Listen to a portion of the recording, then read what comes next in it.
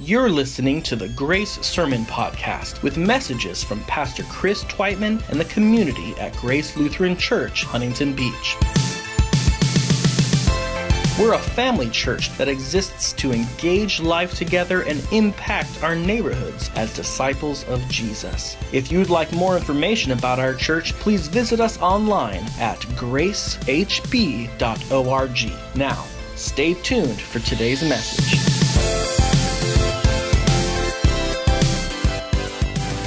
We're in the book of Hebrews, and the book of Hebrews is addressed to a community of Jewish Christians. They are a community of people who have grown up with faith in the Lord and who have been raised with specific and regular practices through which to exercise their faith and to grow in their relationship with God. But through this letter, or this sermon written in the form of a letter, the writer is seeking to illustrate two things to this community. The first is how Jesus is the fulfillment of everything Israel ever learned and was taught to anticipate. And secondly, because Jesus is the fulfillment of everything that they learned and were taught to anticipate, therefore the way of Jesus is superior, better than all of their former traditions and practices that they were raised on. And it's not, as we've seen, as we've gone through this book so far, it's not that the Old Covenant, as it was called, their former way of exercising their faith in God, the Levitical priesthood, the sacrificial system, the temple, it's not that those things were pointless or bad. It's just all of those things were intended to point to Christ. They were temporary. They were symbolic, serving to give a picture for recognizing Jesus as the Messiah, as our great high priest. They were given as a way for better understanding what Jesus has done, what Jesus continues to do for us as our Lord and Savior. If you weren't with us last week, we started chapter 9, and in that first part, we were focused on the building and the specific layout of something known as the tabernacle, later known as the temple when it was in Jerusalem. Together we learned how this structure, which housed the localization of God's presence among the Israelites, looked ahead to the end of our long-distance relationship with God, as with the coming of Christ, God would make his home, ultimately through the Holy Spirit, in us. Thanks to Jesus, our God is not far from us, but as close as our next breath. And the tabernacle, the temple that once stood, is now, we are the temple of God's Spirit.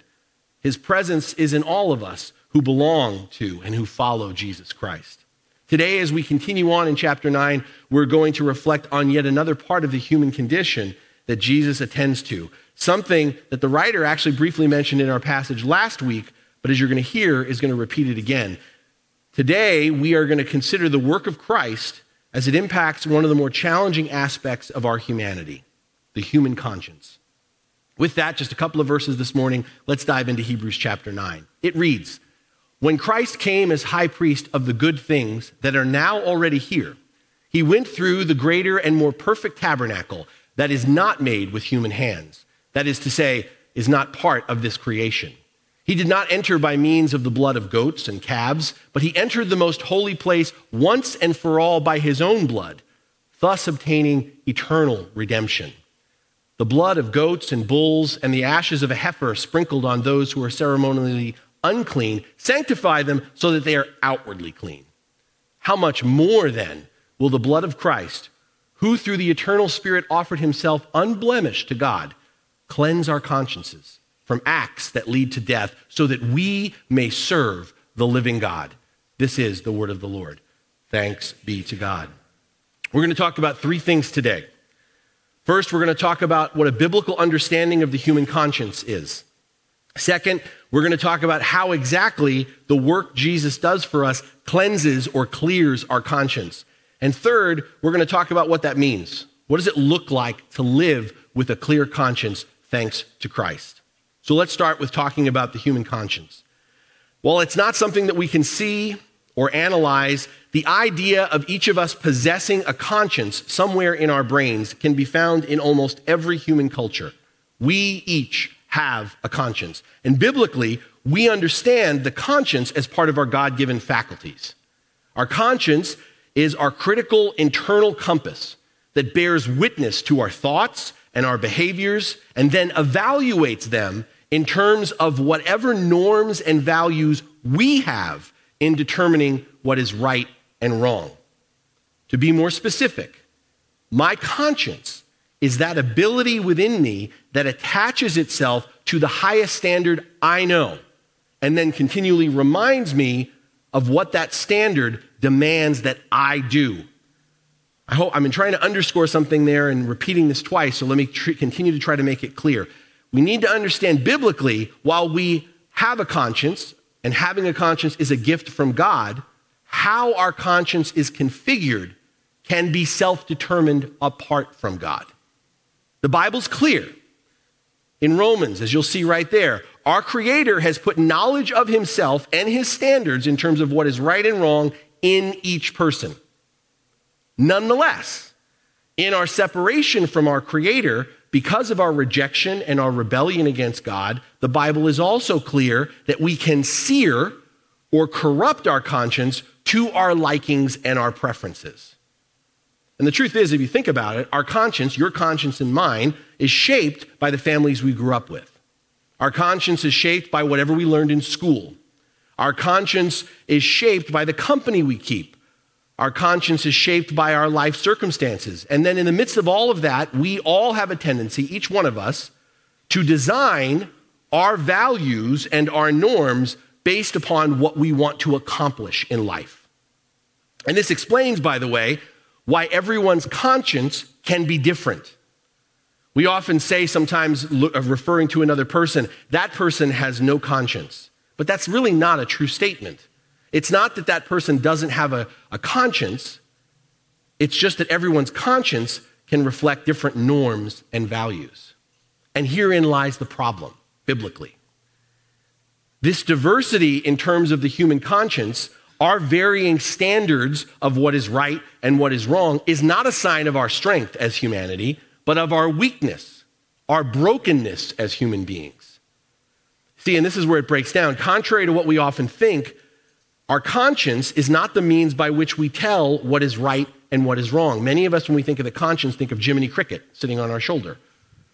But biblically, our conscience is not the means by which we tell what is right and what is wrong. Our conscience is the means by which we have decided what is right or wrong. That's very, very different. And why that's important, and we need to hear this because this is being lost, is our conscience cannot and should not be our final ethical authority. You'll hear a lot, just follow your conscience. The Bible says do not just follow your conscience. Our conscience cannot be, should not be our final ethical authority because the human conscience, apart from God, is fallible. It is changeable. Our conscience, again, is trained by what we experience, by what we've been taught, by what we choose to believe, and therefore our conscience shifts as our opinions and our values change. As someone once remarked, the human conscience tends to excuse when it ought to accuse, and likewise accuse when it ought to excuse. Some of us, what I mean is, have a hyperactive conscience. You know who you are, that repeatedly accuses us based on an expectation or a standard that is unrealistic. And others of us have an immature conscience that rationalizes or justifies thoughts and actions that are harmful to us or harmful to those around us. And that's why biblically, our conscience must be primarily informed by the revelation of God. This means that what defines the standard of what is right and what is wrong, what ultimately shapes the norms and values we live by, must derive ultimately from what the Lord teaches us through his word. It must derive from the example, the witness of the life of Jesus Christ. It must derive from the witness of the Holy Spirit. And this is so important to lay this foundation because more and more, not even out in the world, but in the church, more and more people, Christians, reverse this order, attempt to reverse this order.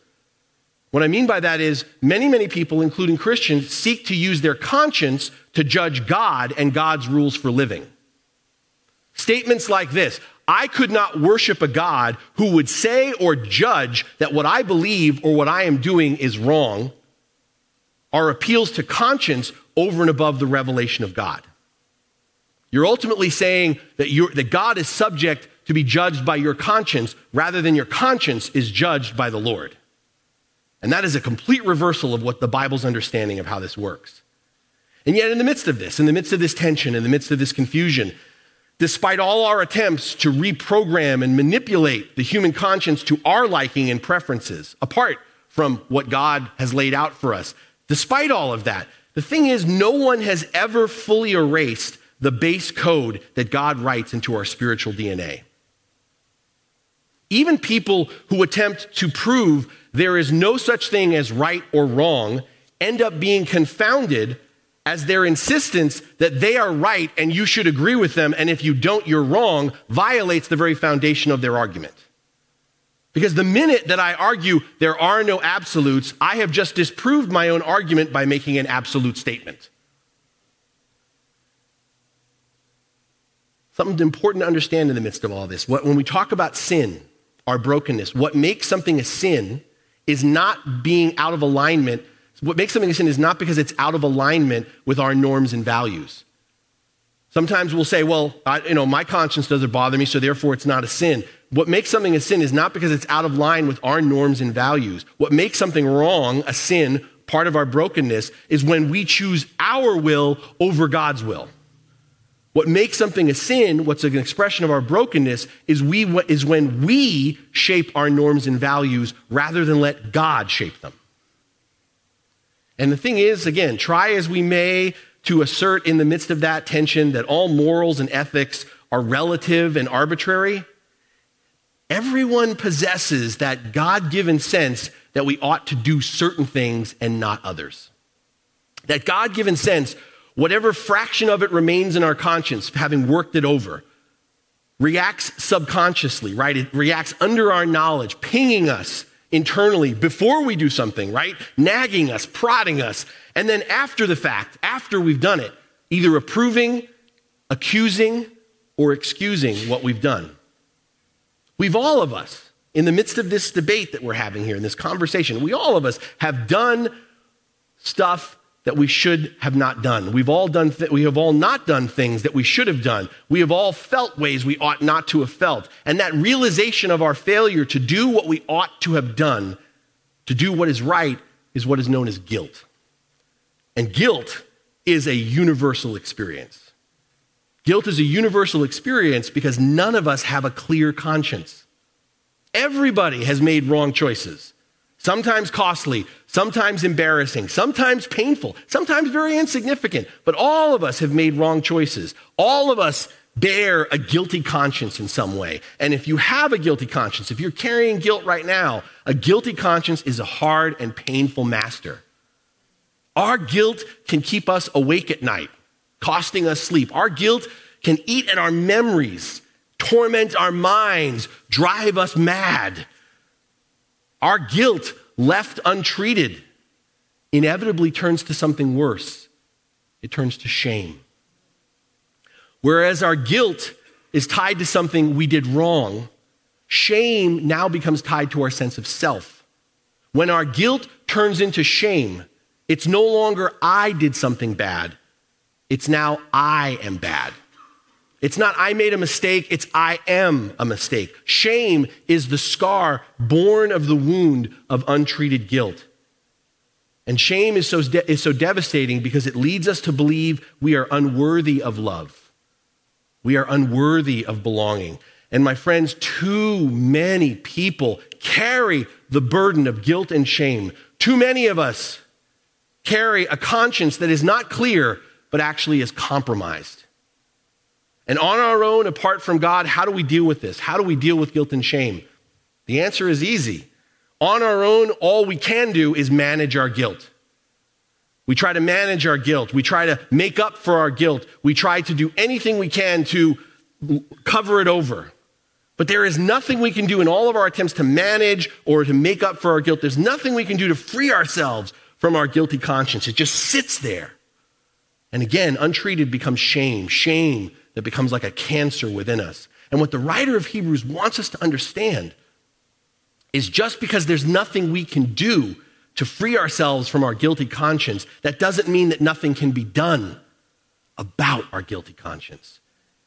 what he's in these just brief verses we've looked at in chapter 9, he's going to come back to this again. What he wants us to understand is Jesus, through the work he has done for us, as he points towards the cross, Jesus has cleansed our conscience. Now, this sounds great.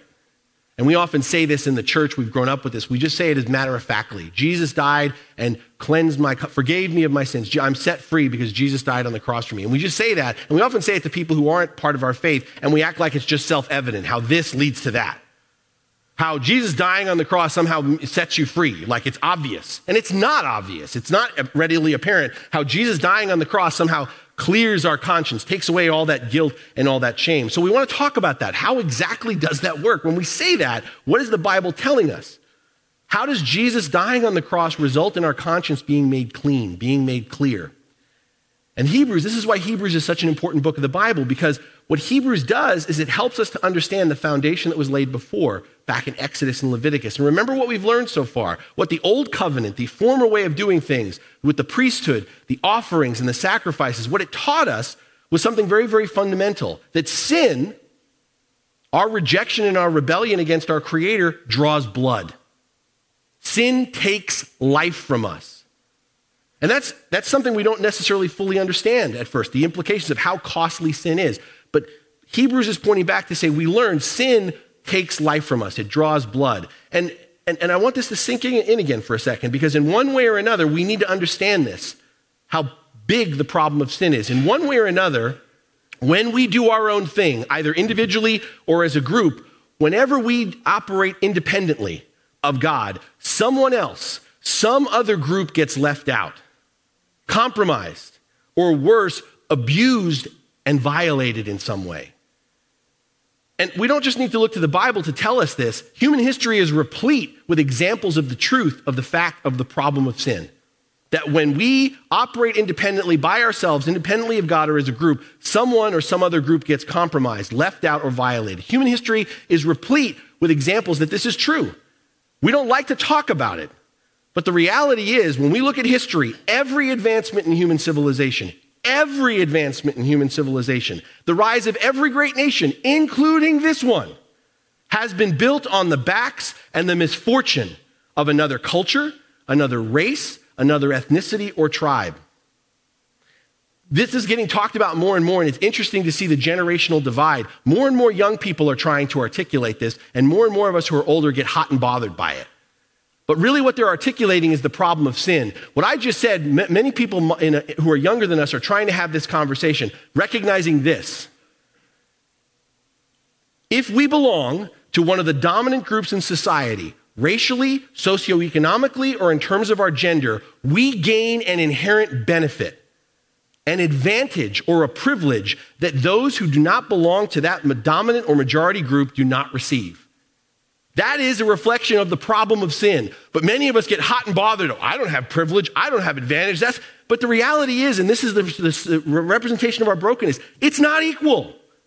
It's not equal. There are the haves and the have-nots. There are those who are in the majority and those who are in the minority. And by the very nature of those labels, things change. Things change. And that's a reflection of the problem of sin. To put this another way, to make it just about the individual, when I become the center of the universe, when the world revolves around me, and I take the place of God, then someone has to serve me. Somebody has to bow down to my will. That's the problem of sin. And what we see is that sin draws blood. Sin takes life. And so what we also see is, since the cost of sin is blood, taking life, the means of addressing the problem of sin is the giving of life. Life taken, life must be given. But here's the problem. Our lives already belong to God. The life we have is life we've been given by God, so it already belongs to God. Therefore, giving our lives to God won't work because we can't give back what we already owe. And our death is the consequence of our sin, of our separation from God, our rejection and rebellion against God. Therefore, our death can't be an offering for our sin, because we can't give God to something that we already owe, that was His in the first place, that wasn't ours to take and claim as our own. But even more than this, what we learn from the Old Covenant, what we learn through Hebrews, is that atonement isn't just about making amends. Atonement isn't just about making up for what was lost. Oh, let me fix it and make it all pretty again. No. Atonement is also about taking responsibility for making things right. Not just addressing the damage, but resetting everything, creating a new possibility, a reality that is not defined by the damage of the past, by what went wrong. And that's not something we're capable of doing. Something important here, something that we missed. We often talk about that the cross, is about the forgiveness of our sins, as if somehow forgiveness happened only when the cross came into existence. And something that we miss is that forgiveness was part of the Old Covenant. Through the Levitical sacrificial system, the people had a means to confess their sin before God and to receive his forgiveness. The problem, what all the blood of bulls and goats and all those repeated sacrifices could not accomplish, was not forgiveness. That was there. What they could not accomplish was salvation, or as the writer calls it, eternal redemption. Forgiveness was always there, but going beyond forgiveness to resurrection, to go beyond something beyond sin and death, that could never be provided by the sacrificial system. But it could, and it would be provided by God coming down in Jesus Christ. The debt we owe for all we've taken, but we can't repay, Jesus covers. Being innocent, being blameless, not needing to make sacrifices for his own sins, Jesus, in willingly giving his life for ours, in becoming the death we deserve, offers what he doesn't owe. And therefore, Jesus, in offering his perfect life, gives infinitely more than we have taken away through our sin. And that burden that we can't bear for making everything right, Jesus bears for the sake of making all things new.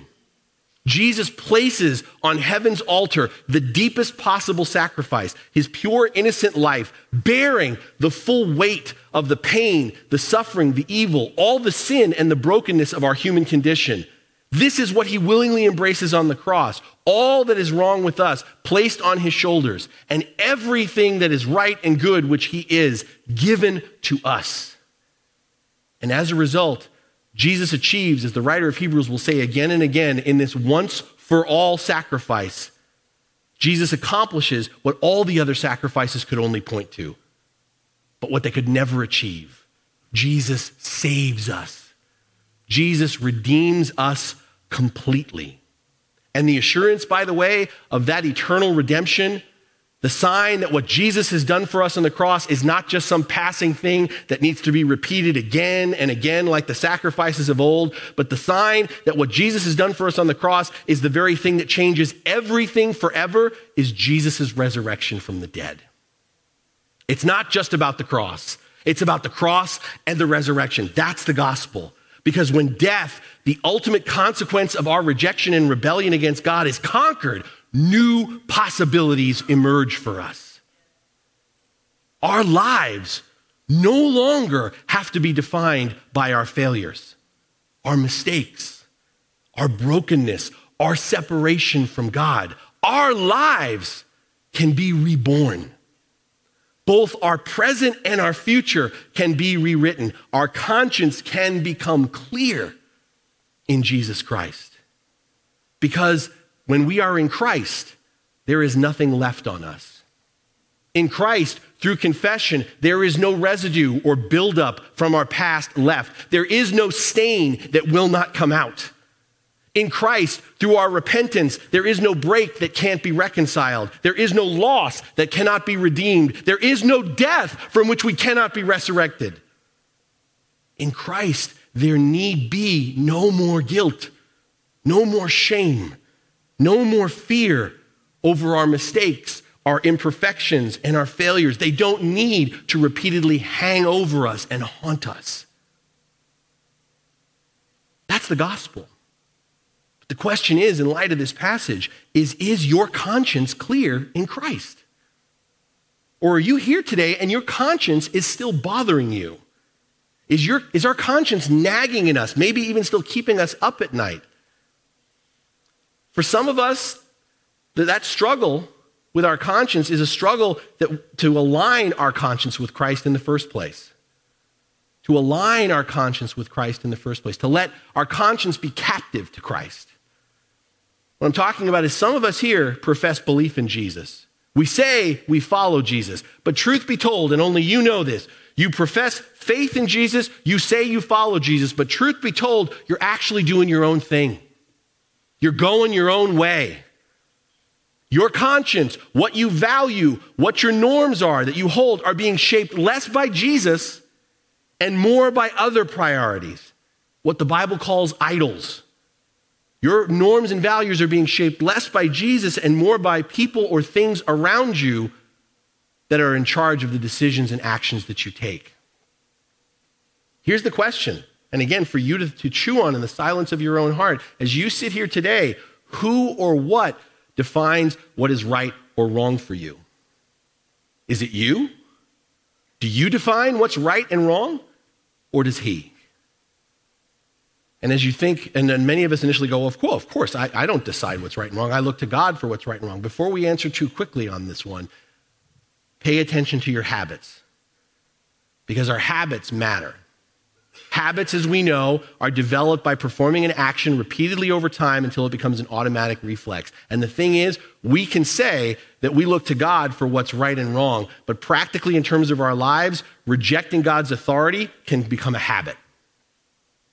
When we say statements like, well, I can't believe in a God who would say that this, what I believe or what I think is wrong, is the habit of making your conscience lord over God. And that rejection of God's authority can become a habit. Continually rebelling against the Lord's direction and living according to our own rules for life rather than him can become an automatic reflex where we're not even conscious that we're doing it. We don't even realize when our conscience is the judge of God rather than God is the judge of our conscience, that the God we're actually worshiping isn't the God we know in Jesus Christ, but it's the God that we've created in our own image. We need to hear this because Jesus gives us a clear conscience, but the Bible is clear that even in the midst of that reality, the habit of sin can sear the conscience that has been cleared in Christ. This is because having a clear conscience in Christ, what the writer of Hebrews is talking about, having a clear conscience in Christ isn't a matter of a transaction, some exchange that Jesus does for us on the cross. And that's often how we talk about it. Jesus dies for us on the cross and says, your conscience is a mess. Here, take mine. Here's your clear conscience. This isn't about some transaction. The idea of Jesus clearing our conscience isn't some gift exchange.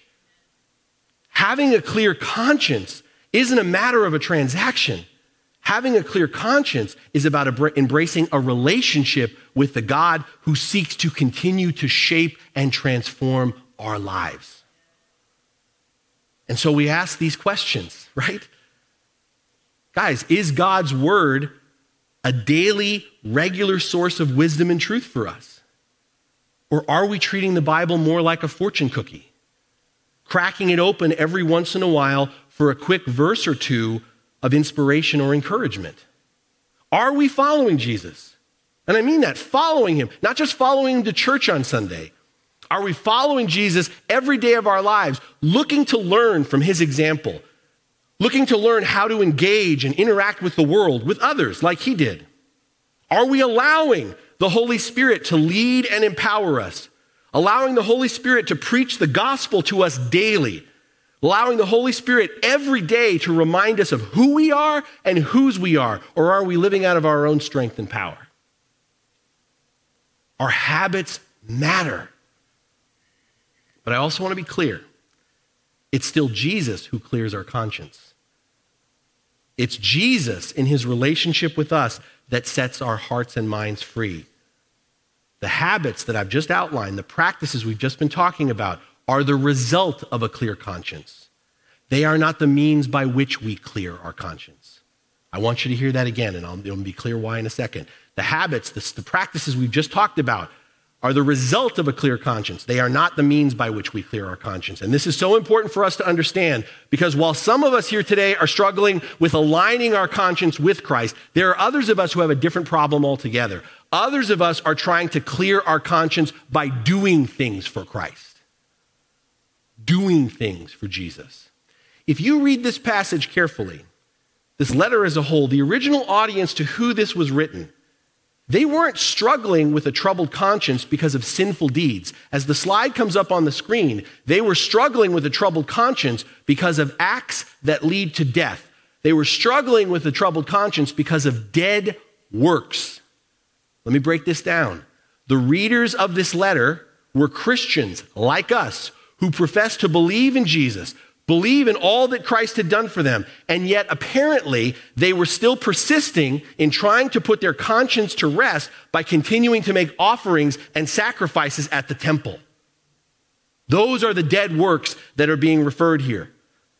All the religious activity these Christians were doing in order to ease their troubled conscience. What the author is telling them and us is not only is this unnecessary, it remains entirely ineffective. And yet, can you relate? Are any of us here today still trying to put our conscience to rest by attempting to do good things for God? Is there something in your past, some specific sin, some previous mistake, failure, wrongdoing, which you keep laboring to make amends for? Is your relationship with Jesus marked by a lot of religious activity, trying to do what is good, trying to do what is right in order to try and please God? Is your life marked by a lot of religious activity, trying to do what is good, trying to do what is right to please God, and yet simultaneously are you also preoccupied with thoughts of whatever it is that you're doing? Is it enough? Wondering after a while if you're actually measuring up, maybe even going to the place of asking if you're enough? Because living our lives out of that posture of never enough, of not doing enough, of not being enough, is a prison. It's a prison that makes it nearly impossible to enjoy each day. It makes it nearly impossible to be free to just be, as the slide on the screen will show you. It makes it impossible to enjoy our relationship with God, with ourselves, and with one another.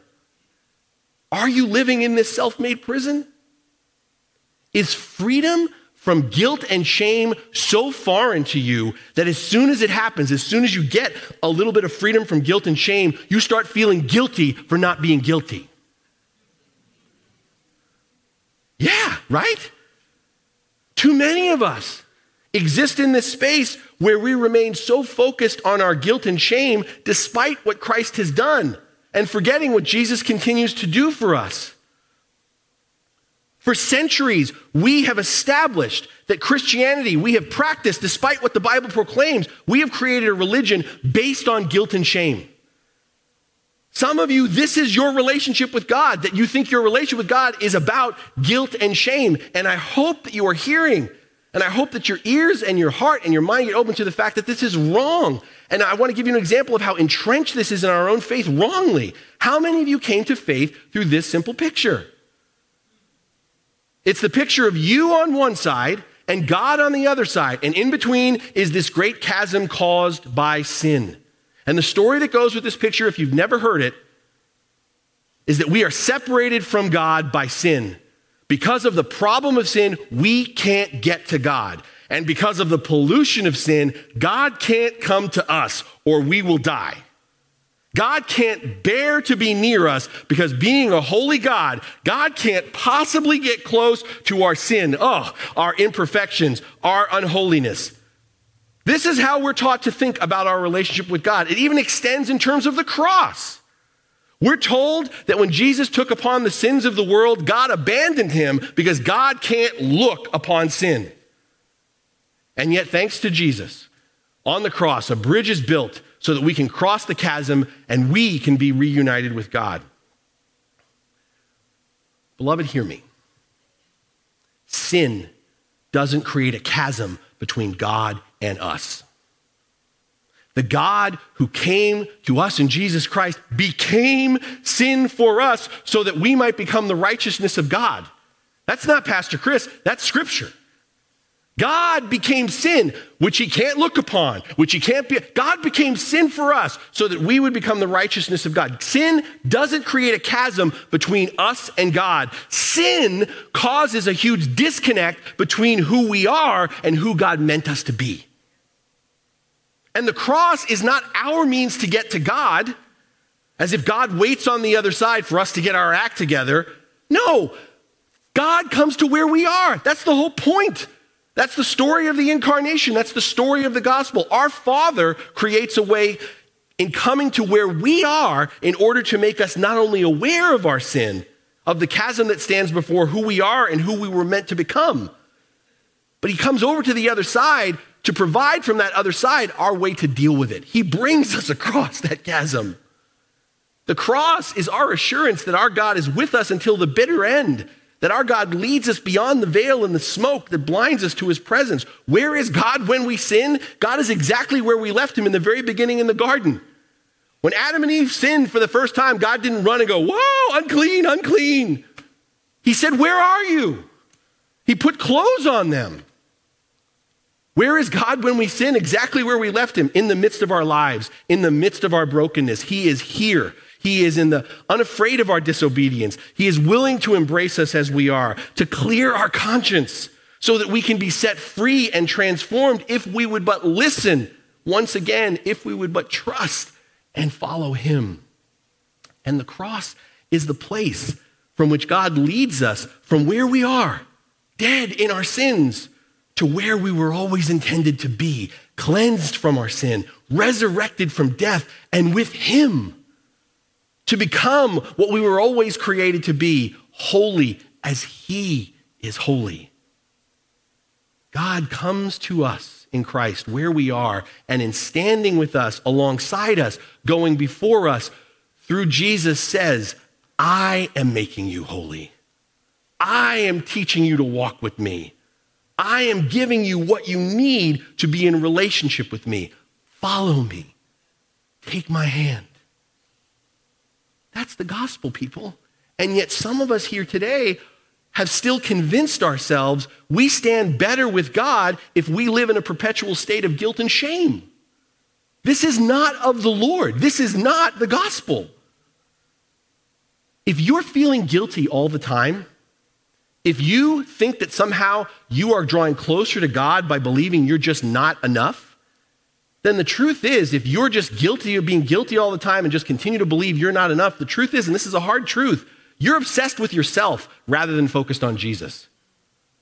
If you're trying to pay Jesus back to do your fair share, again, another hard word. If you're trying to pay Jesus back, you're trying to do your fair share, you're trying to prove and do good things for God, here's the thing. Your hope isn't in Christ. Your hope is in yourself.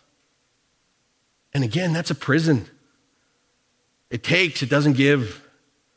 Too many of us choose to live in the shadow of our past rather than the light of the future we can have in Christ. We are so practiced in using guilt and shame as our motivations for living, we honestly can't imagine living any other way. I'm looking at some of you right now, and some of you right now have this look that's somewhere between excited and totally lost. Because you can't imagine what your life would look like if it wasn't somehow, some way, let alone primarily, motivated by guilt and shame. And the thing is, this is exactly what the gospel invites us to imagine. The gospel invites us to imagine what our lives would look like if they were no longer lived out of guilt and shame. Can you imagine that? Imagine that. Imagine going forward from today, right here, right now. Imagine going forward from today for the rest of your life, not worrying anymore about doing enough, about being enough. Imagine that. Imagine seeking to do good, trying to live rightly. Yes. Not to prove yourself, not to make yourself feel better, not to earn someone else's approval, but imagine doing good, trying to live rightly, not because you have to, but because you want to. Imagine Imagine serving God, not out of a sense of duty. Imagine serving God out of sheer delight. Imagine serving God out of the sheer delight of knowing you are loved, trusting you have been forgiven, believing your life is being redeemed, anticipating and not fearing what lies on the other side of the horizon beyond death. Can you imagine that? And as you imagine it, how much space, how much energy, how much time would open up in your life if you stopped living out of guilt and shame? How much envy and jealousy, how much unforgiveness and bitterness, how much anxiety and stress that you're carrying would decrease within you if you stopped living out of guilt and shame. Imagine if we were free of all the guilt and shame that we insist on carrying. How much more love and gratitude would we have to share with each other? Imagine that. My friends, the good news is we don't have to just imagine it.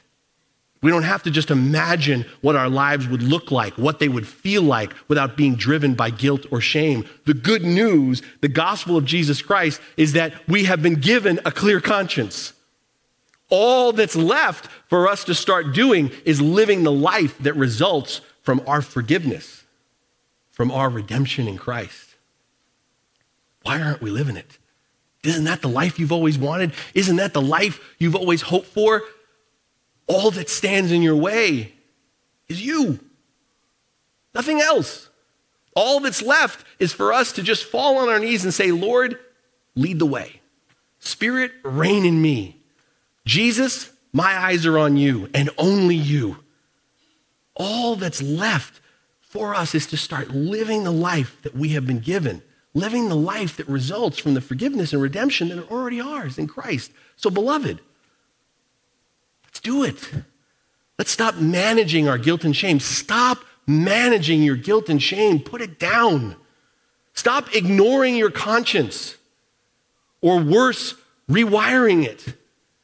Let your conscience be taken captive by Christ. Let us, through the Holy Spirit, us together through the Holy Spirit, live out of this freedom, live out of the fresh start, the clear conscience we have been given in Christ.